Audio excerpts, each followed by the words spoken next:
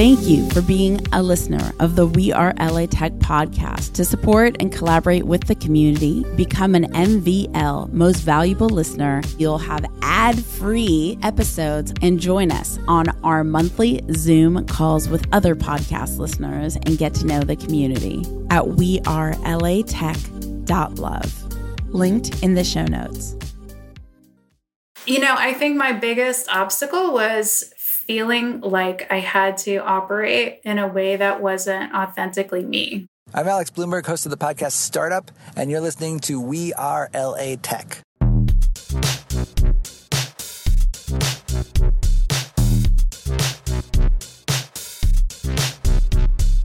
My name is Esprit Devora, born and raised LA, and I created We Are LA Tech in 2012 to unify the community. Podcast launched in 2014, continuing to help people find the best talent, to connect with each other, to form awesome relationships. So proud of this show. Enjoy. Hi, this is Joseph Ogeen, and I'm a product manager. I built platforms used by AOL, Coca-Cola, and National Geographic. I love listening to We Are LA Tech because Esprit and her team really make it easy for us to understand the LA Tech community and really break down how companies and users can utilize this new emerging technologies to build businesses and connect with their communities.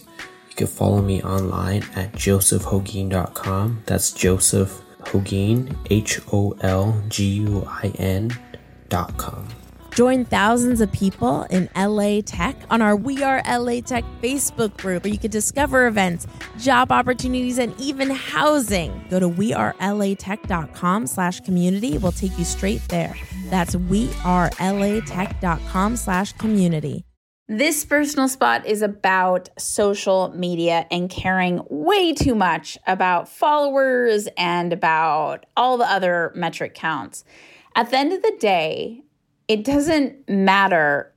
It feels like it matters because we have all these expectations from digital society of like what it means to be significant. Like even now, 11-year-olds are obsessed with, being famous. Is that actually important to you? Will that actually make life more fulfilling? And I know for me, investing energy and attention into follower counts and everything else is, and like being relevant online or whatever it may be, is just such an energetic drain. If I exert my attention and my focus on just showing up to the things that I'm curious about, that I enjoy, to creating meaningful connection with others, like that is actually the good stuff. That makes me feel more just hauled together and human day to day. The other energy makes me feel frantic and chaotic and like constantly catching up.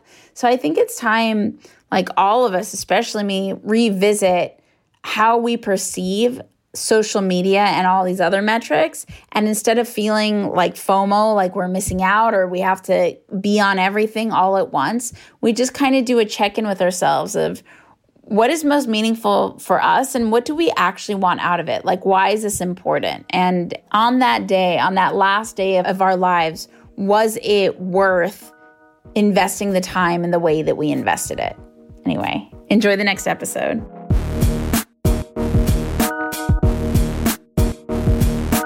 Welcome back to the We Are LA Tech podcast, spotlighting Los Angeles tech companies and talent. So excited for our next guest coming at us from Culver City, Tatiana. Hello.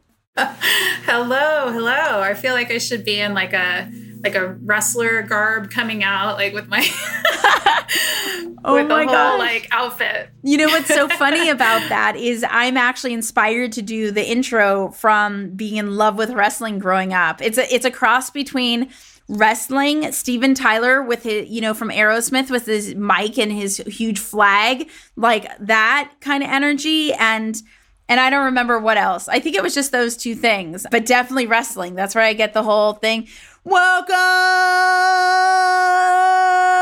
and then Ted DiBiase,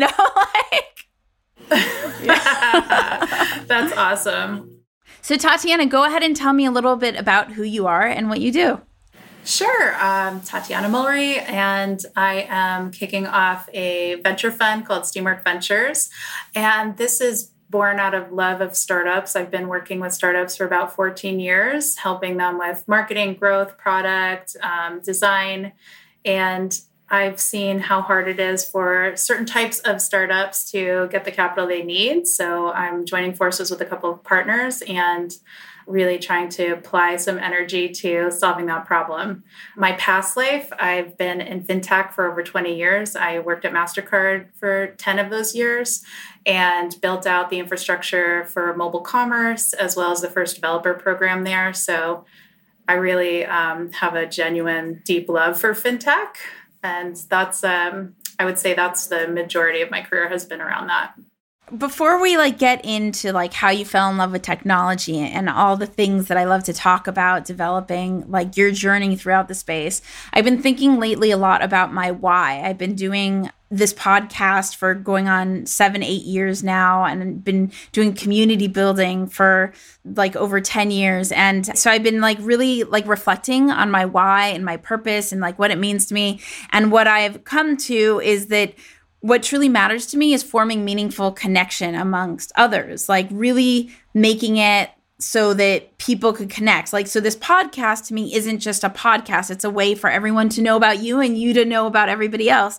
So with all of that huge disclaimer being said, how can people connect with you? Instead of waiting to the end, I want people to know how to connect with you now. My absolute favorite is Twitter. So I'm at Tanya Mulry on Twitter, and I love, love, love talking to people on Twitter and seeing what's going on. And that's how I first saw you, for sure. And then our mutual friend, Zach Stern, connected us. So I'm really grateful for that. I'm totally about connections. In fact, our thesis is about connected solutions. I feel like we have so much ability with technology to stay in connection and to help people through this power of connection. So I'm very much in line with your purpose there. I love it. And, I love that you bring up Zach too, and shout out to Zach for syncing us together.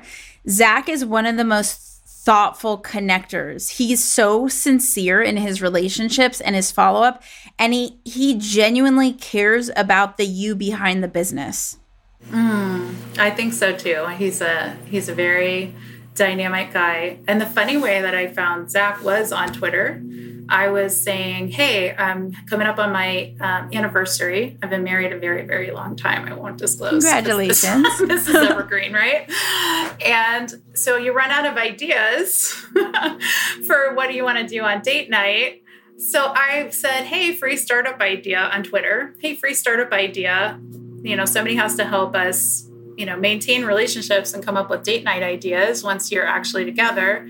And somebody from his team, shout out to his social team, found me, started chatting with me, and then that's how we got connected. So that's pretty cool. We've actually never met in person, but that's one of those great stories of, how people can really form relationships. So his app is official. And it's pretty cool. So if you're looking for date night ideas, everybody should download that and check it out. 100%.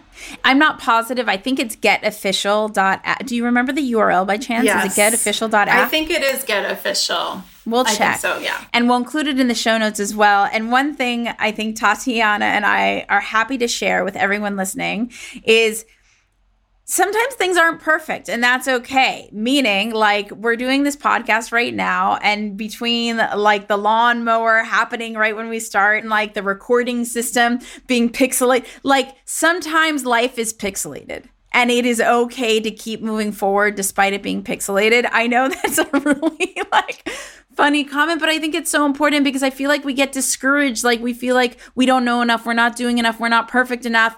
And it's just let's just ship it. Just go. Yeah. So true. I can think of so many times in my life where that has, somebody's offhanded comment has stopped me in my tracks and made me really think, okay, is this even viable? Am I, I know that there's a lot of articles going around right now about stop telling women that they have imposter syndrome. However, that doubt creeps in, and poorly formed comment, it can really set people off in the wrong direction. But you're right. You just have to look at your North Star, figure out your purpose, and say, no, I don't care what this one person says about this or me or the idea or the business model or whatever it is. You just have to keep marching. Totally. My mom says, don't close your own door. And I try to remember that because I think that so many times, at least I'm just going to speak for myself. I definitely have often had imposter syndrome. I've definitely had self-limiting beliefs. And so when I think of my mom saying, don't close your own door, I ask myself, okay, am I closing my own door right now? Or does that door actually need and want to be closed? And most of the time, it's me just having imposter syndrome and having self-limiting beliefs. I wish I knew your mom 10 years ago when I was pitching to angel investors. And I remember going to this, I went to an event. They had like a speed pitching 30-second pitch competition. I nailed it. They gave me a subscription to their boot camp, this angel group, which is now defunct.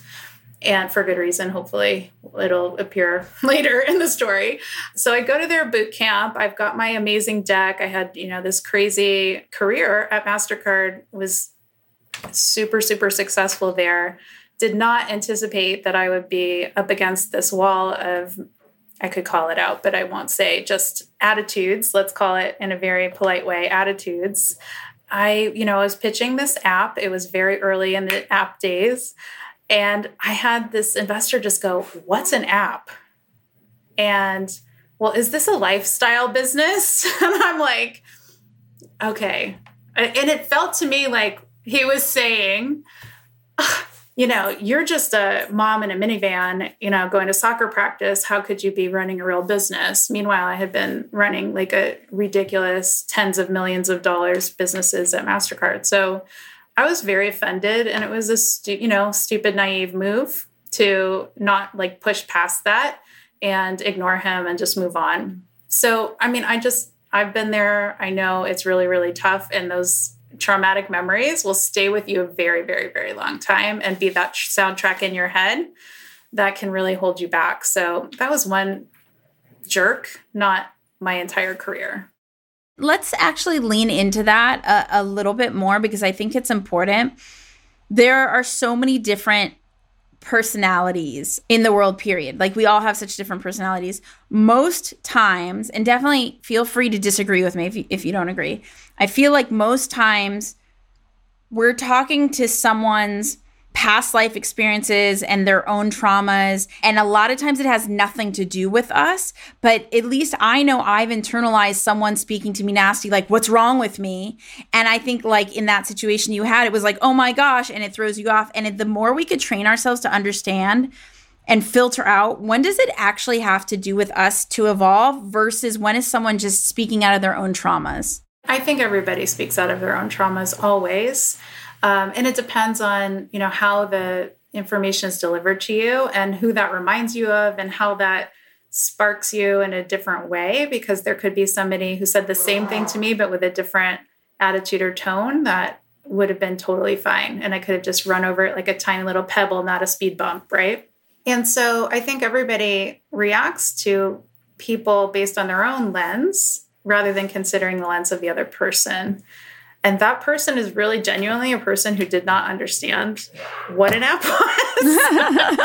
And that was like absolutely mind-blowing for me because all I'd been doing is software and apps for a very long time. Before there was an iPhone, I was working on apps. So not everybody has uniform information about the technology you're building. And I think that is a big oversight that a lot of entrepreneurs have, right? They don't explain things in, I would say, in the language a precocious 10 or 12-year-old would use.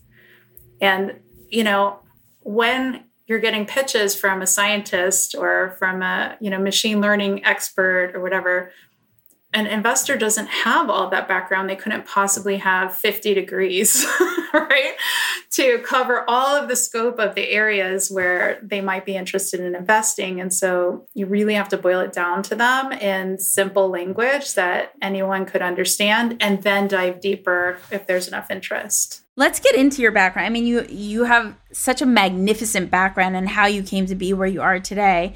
Let's start with actually where you are today and tell us more about Steamworks, and then we'll go backward and where you started. So tell us about today.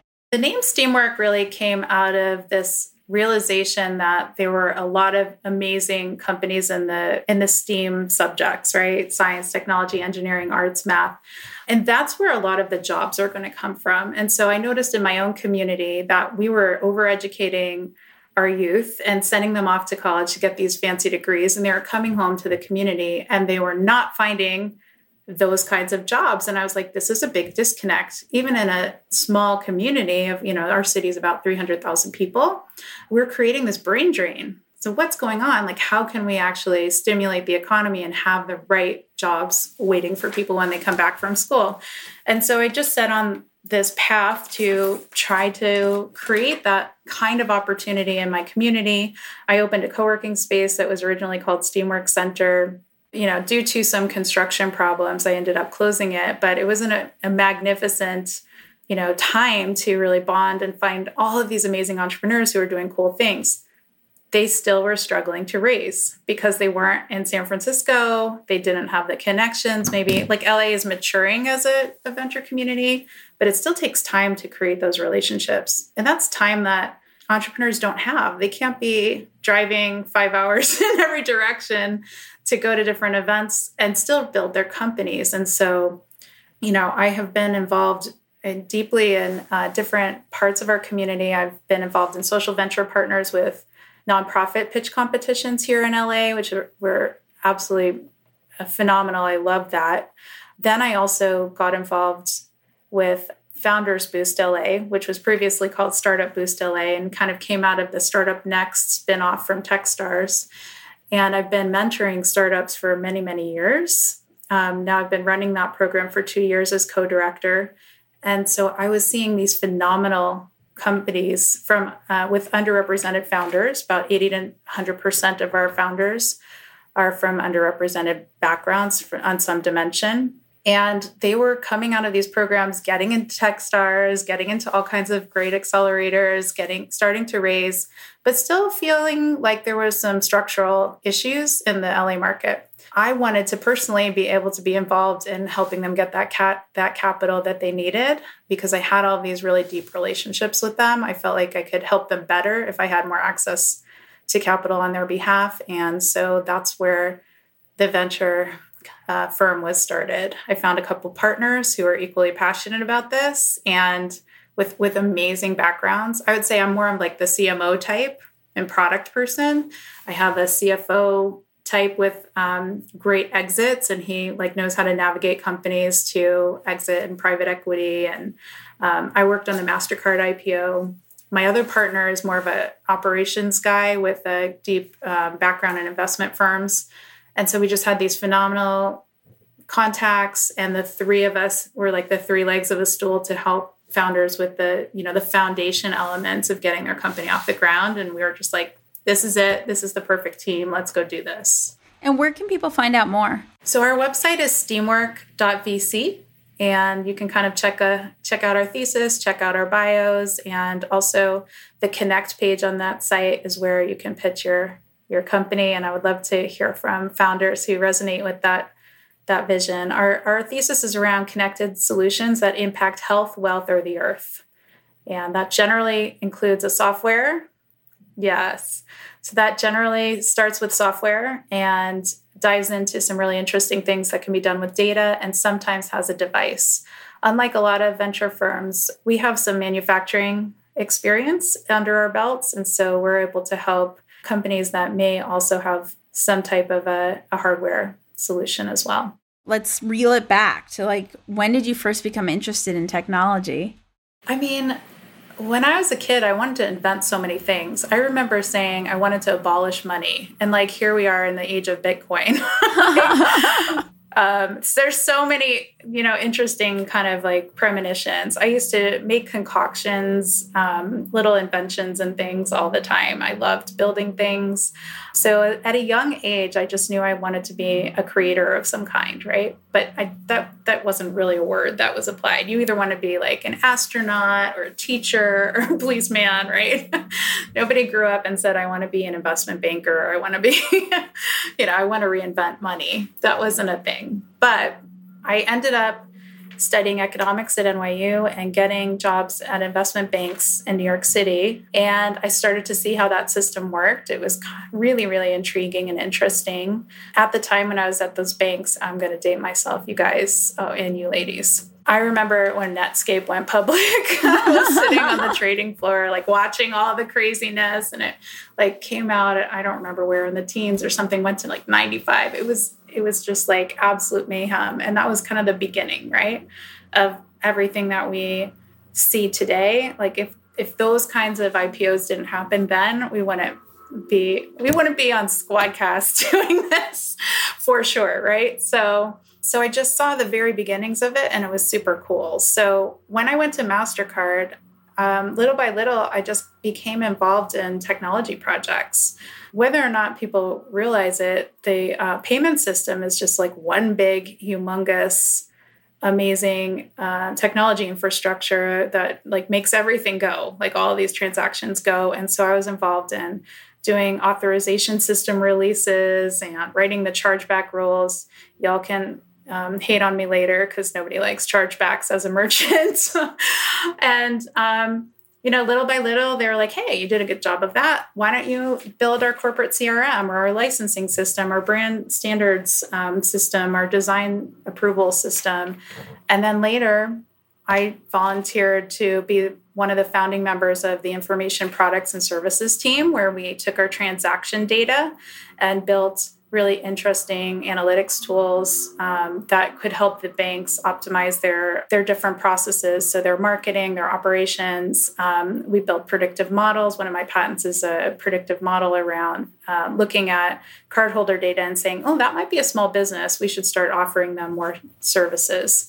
And then the next phase was mobile. I became absolutely obsessed with the idea that we were going to pay with our phones, and that there was so much else we could do.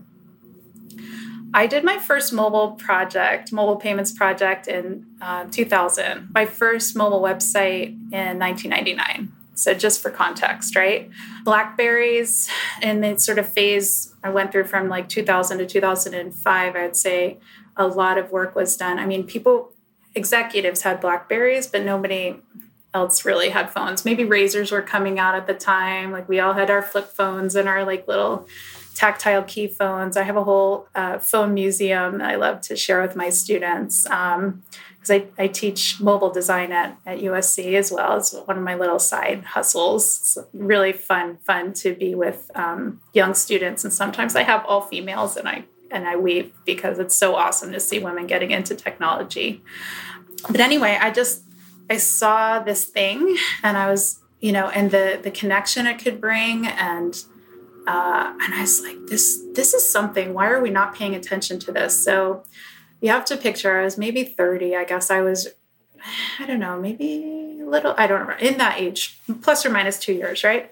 And I was like, we have to do something about this. So I marched to my boss's boss's boss with a proposal that I go around and interview all of the stakeholders in the company as well, which is like all the SVPs and above all around the world at MasterCard. I was going to interview them. I was going to interview all of the carriers which are the mobile network operators, the Verizon, Sprint, AT&T. And I was going to talk to all of the handset manufacturers. At the time, we were doing a lot with Nokia and Motorola, which is I'm really dating myself now, and come up with a mobile strategy. Like, this is how we should go to market. This is what everybody wants. I also had to talk to a lot of the banks as well, because they all wanted a piece of the transaction in mobile commerce.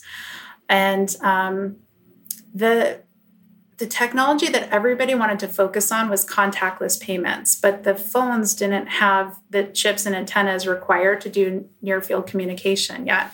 So we were doing pilots where you took the backplate off the phone, you put on a new backplate with the prototype chip that could access the battery, and then you could tap your phone at a terminal.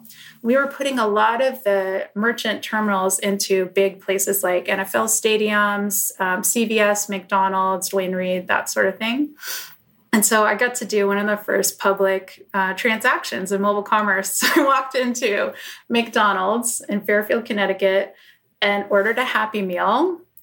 and tapped my phone on the terminal and freaked the woman out. So she jumped back. I was scared she was going to slip in the grease. She's like, "What did you do? How did that happen?" So that was super fun to do that kind of thing. But 20 years later, now it's important. Why, like in the last 2 years, contactless is all the rage, but nobody had even used that word in a sentence before the pandemic, except for fintech geeks like me. So yeah, sometimes you have the technology way, way, way earlier than people really have a genuine problem. You know, is it that hard to whip your card out of your wallet? Do you really need to have a mobile wallet until, you know, nobody wanted to touch anything? It just took a long time to actually get adopted. So I got frustrated. I mean, to change the industry, the handset manufacturers were like, "Why would we put this in our phones? It's going to cost us an extra $100 a handset. This is crazy. Unless we get a slice of the transaction, we're not interested." Similarly, the banks wanted a bigger chunk. And I mean, it was just a mess, right? So I knew that until somebody spent $20 million in advertising, nothing was going to change. Nobody was going to adopt this. And it was really frustrating. And I knew I was capable of a lot. Even in a big company, I could get a lot done. So I had a $2 beer at a bar in Orlando where I was speaking at a banking conference with the guy from AT&T, well, Singular at the time, about the future of mobile commerce. And my friend, I was commiserating. I'm like, "I'm so frustrated. There's, you know, it's going to be so slow to actually get this off the ground. I got to go do something more interesting. Maybe startup life is for me." And he was the CMO of a venture-funded startup in Los Angeles. So he's like, "Come out for an interview." So I did. And the rest is history. That's how I ended up in LA. The company lasted 9 months. And then the crash happened. And so I got into consulting and decided to go and be a founder myself at a certain point, and just love working with startups and helping them navigate this early stage. It's so fun. That's so cool. And in your, I mean, you've done so much throughout your journey. Has there been an obstacle that you've successfully overcome, and how did you overcome it? Yeah, working in technology and banking for over 20 years, there have been some obstacles. One of them has not been a line at the ladies' room in any convention center at any conference ever. Like, I've always had free access to as many stalls as I needed. You know, I think my biggest obstacle was feeling like I had to operate in a way that wasn't authentically me, and finding a style that could be acceptable to run these massive teams of mostly men from every culture. You know, I was running remote teams before there was really remote access. A lot of my team mates were in different regions, and my technology team was in St. Louis, and I was in New York. And so I would fly out every 2 weeks to remain in contact with them and show solidarity with them and really get to know them. But I mean, there were just weird things like coworkers who would say, "Let's go to have lunch at Hooters," or let's go to this kind of bar. And I'm like, dude, I can see that stuff anytime I want. I don't need to go do that. Like, what was the way that I could remain in authority and friendly with them and like joke that off and still keep going, right? And I mean, none of that would be acceptable now, right? There would be different language for it now than there was 20 years ago, but I somehow had to figure out how to push my way through some of those really awkward, weird things. And at the same time, as I was doing all that stuff at MasterCard, I had 3 kids. And that was really fun and interesting. I basically just didn't let it be an issue. We just never discussed it. I never discussed my family. I never discussed my plans other than saying I'm, definitely continuing. It just was a piece of me I couldn't bring to work, even though it was visible and obvious that I was super pregnant, right? And so, yeah, that just felt like it was a big part of my life was shut off. And it was something that I felt like I dressed and acted like a man for 20 years to get through this industry. And so when I come to this new era and everybody is very, very much about emphasizing, their femininity or their sexual identity, their gender identity, it's like, what? We're talking about that now? I really struggle in a lot of ways. Not that I'm not an ally of anybody who wants to express themselves in any way, but I just never had access to that. I really felt like that was a part of me that I couldn't bring to work. And I am super grateful and happy that the discussion is opening up a new way of being at work. But I'm still navigating that myself. So I really, I feel like we are blessed that lots of people came before us to open doors, like my parents and my mom and others in her generation really did a lot for me. And I'm hoping that me pushing through is going to do a lot for the next generation too. And yeah, but there's just a lot to navigate there. How can we all be ourselves at work and demand that we be seen for our talents and not just our gender? And what's one of the best pieces of advice that you've gotten? I mean, I feel like you deliver some heavy advice just earlier in this podcast with your mom's recommendation. You're trying to beat my mom. I wish I had known that. Yeah, man. I was like, your mom was pretty wise. Now I'm going to have to come up with my own advice. Really check in with everyone. I would say a lot of times we don't really care, we try to push our own agenda through without asking what someone else wants the outcome to be, without understanding their thoughts and feelings about it, because we have an objective and we don't really check in with our coworkers, with collaborators, and see this problem from all the different perspectives. When I learned to do that, it changed everything for me in my career. I remember having a letter from a woman who was temping for me at MasterCard telling me that I was a good manager, I was very smart, but I was cold. And I still remember that 20-something years later. And I was like, cold? That's the last thing There's I would nothing want to cold be. about you. Yes. But in the environment where I felt like I had to constrain myself, I had to be a certain way, I had to act a certain way, I could see how she felt that way. But I wish I knew that before she left, right? So after that letter, I remember just thinking, wow, I really have to start spending time that I thought was a waste of time at first, maybe, really trying to understand other people's perspectives before making decisions and have them be a part of the solution building to gain buy-in. That wasn't obvious to me. Our school system teaches us to be individual contributors and get good grades and do things on our own. It doesn't teach us how to interact with a team.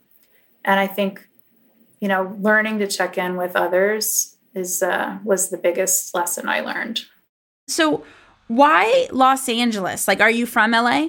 So I grew up in New York, but I came out to LA in 2007 to work for one of the first VC-funded startups before there was anything but weeds and private stuff. And so it was love at first sight, love the weather, love the people. And it's been so cool to see all the progress in the tech scene over the last 14 years. What resources in LA would you recommend people check out? Does anything come to mind?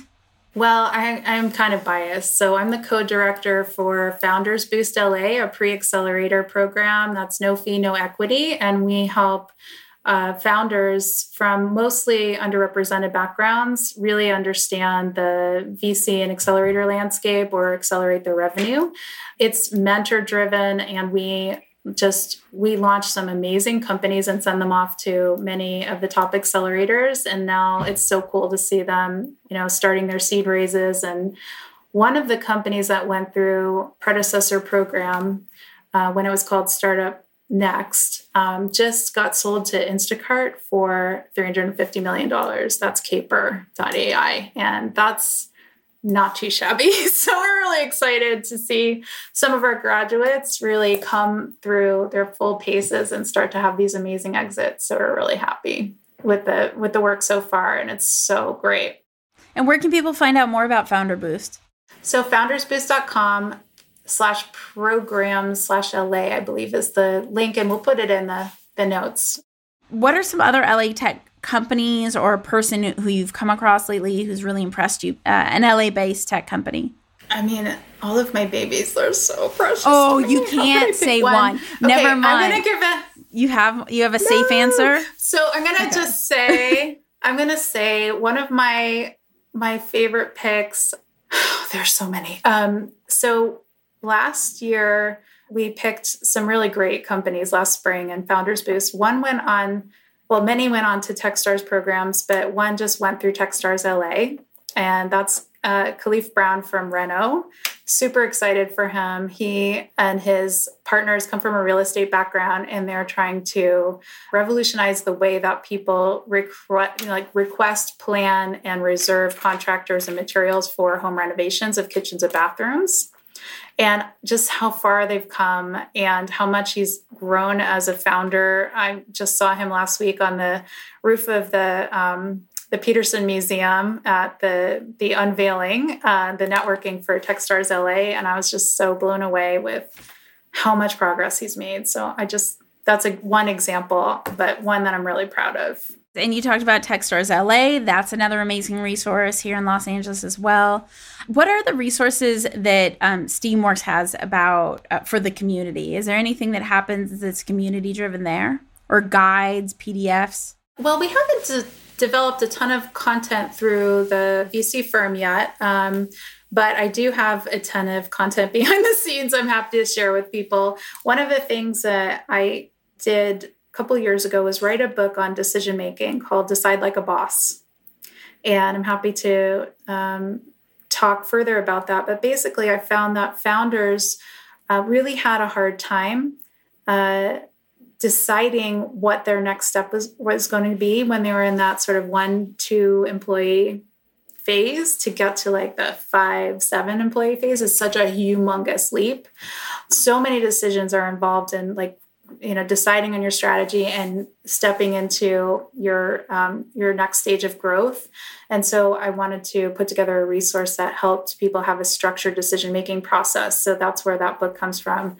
Happy to share the shortcut for how to do that at some point. Maybe we can link that up for you. What restaurant do you recommend we check out in Los Angeles? You've been to a restaurant in Los Angeles in the last couple of years. That's so depressing. That's so true. Okay, pre-pandemic. I'm like, Starbucks? I don't know. Yikes. Starbucks has a drive-through now, too. My memories are, man. It's been so long.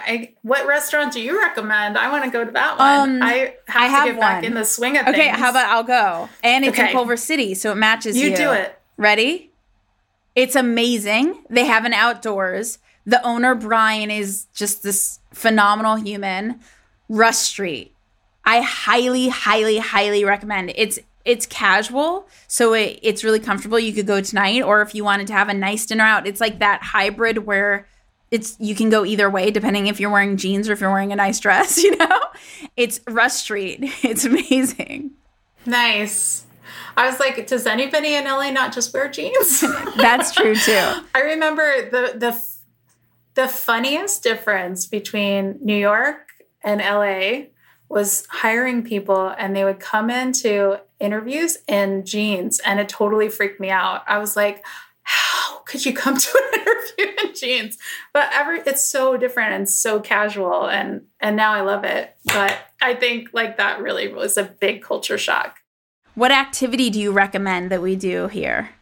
Oh, I don't know if it's over, but I just went to the Van Gogh immersive experience in the Amoeba Music Building. That was really cool. I hope they do a lot more of that, because I think we need to have an opportunity to get out and experience life and culture. And it's been really fun to plan in the city dates lately now that we're all vaxxed and starting to get back into life, going to football games and all kinds of fun things. So I know we just need more of that. So, but I had a great time at that. I thought that was really cool. And what hike do you recommend? Okay, my absolute favorite, because it's just an absolute gorgeous place and soul searching, and it's usually not that crowded, is Vasquez Rocks off of the 14 freeway.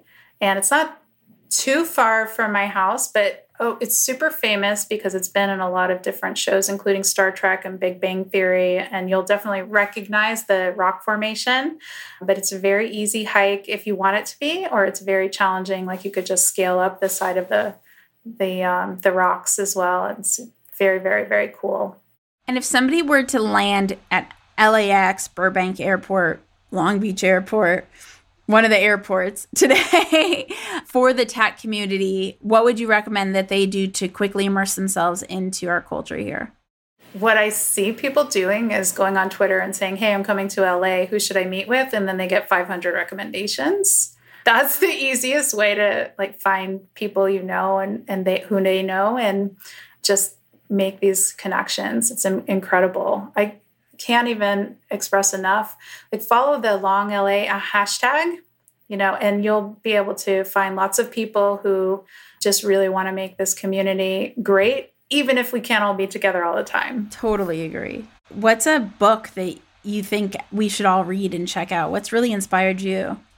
This is going to seem so weird because it's literally the only non-business, non-technology book I've read or listened to. I love audiobooks. But the one that's impacted me most this year is called Third Culture Kids. And it's because I grew up in a very different cultural community than my culture of origin.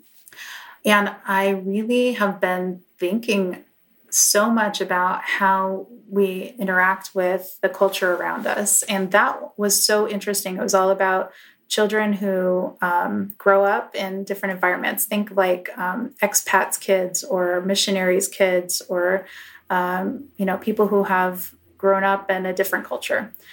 And there's so many blessings from that, but there's also this lack of firm identity. You kind of don't belong to either world. And how do you make your way? So insightful, because I think so many of us feel like the outsider in so many ways. It explained to me why this, fostering connection and belonging in communities was so important to me. And I just think anybody that resonates with this, that just feels like, wow, I just haven't fit into my community, or I really don't understand where I fit in the technology world, for example. I mean, the lessons from that book could really apply in so many different situations. Totally agree. Any last thoughts on LA? Anything that's LA specific? I think that we have a confidence problem as a city because there's so much freaking potential here. If we just owned it and said how amazing we were, we would accomplish so much. I'm blown away with how much progress we've made, but man, this is a world-class, amazing city with the most talented people in the world who could do almost anything. And we've got great industries, such a diversity of economic engines in our city. And we let other cities overshadow us, and we shouldn't. It's so true. It's so true. Long LA. That's a good way to wrap up. You can definitely find me at the hashtag LongLA. How can people connect with you? Okay, on Twitter, I'm Tanya Mulry, TaniaMulry. And my website is steamwork.vc. And happy to tweet with you and get to know you better. Amazing. Thank you so much for hanging out with the WeAreLATech podcast to connect and collaborate with more amazing people in the Los Angeles tech community. Remember, go to wearelatech.com/community. That's wearelatech.com/community. Say hello on social at WeAreLATech on Twitter, on Instagram, on Facebook. See you guys later. Bye. Bye. Hi, I'm Tatiana Mulry, general partner and co-founder of Steamwork Ventures, a Series C to Series A venture firm based in Culver City, and you're listening to WeAreLATech. The We Are LA Tech podcast is hosted and produced by me, Esprit Devora, with help from Janice Geronimo. Edited by Corey Jennings. Production and voiceover by Adam Carroll. Music from Jay Huffman Live and Epidemic Sound. The We Are LA Tech podcast is a WeAreTech.fm production. Thank you for being a listener of the We Are LA Tech podcast. To support and collaborate with the community, become an MVL Most Valuable Listener at WeAreLATech.love. Linked in the show notes.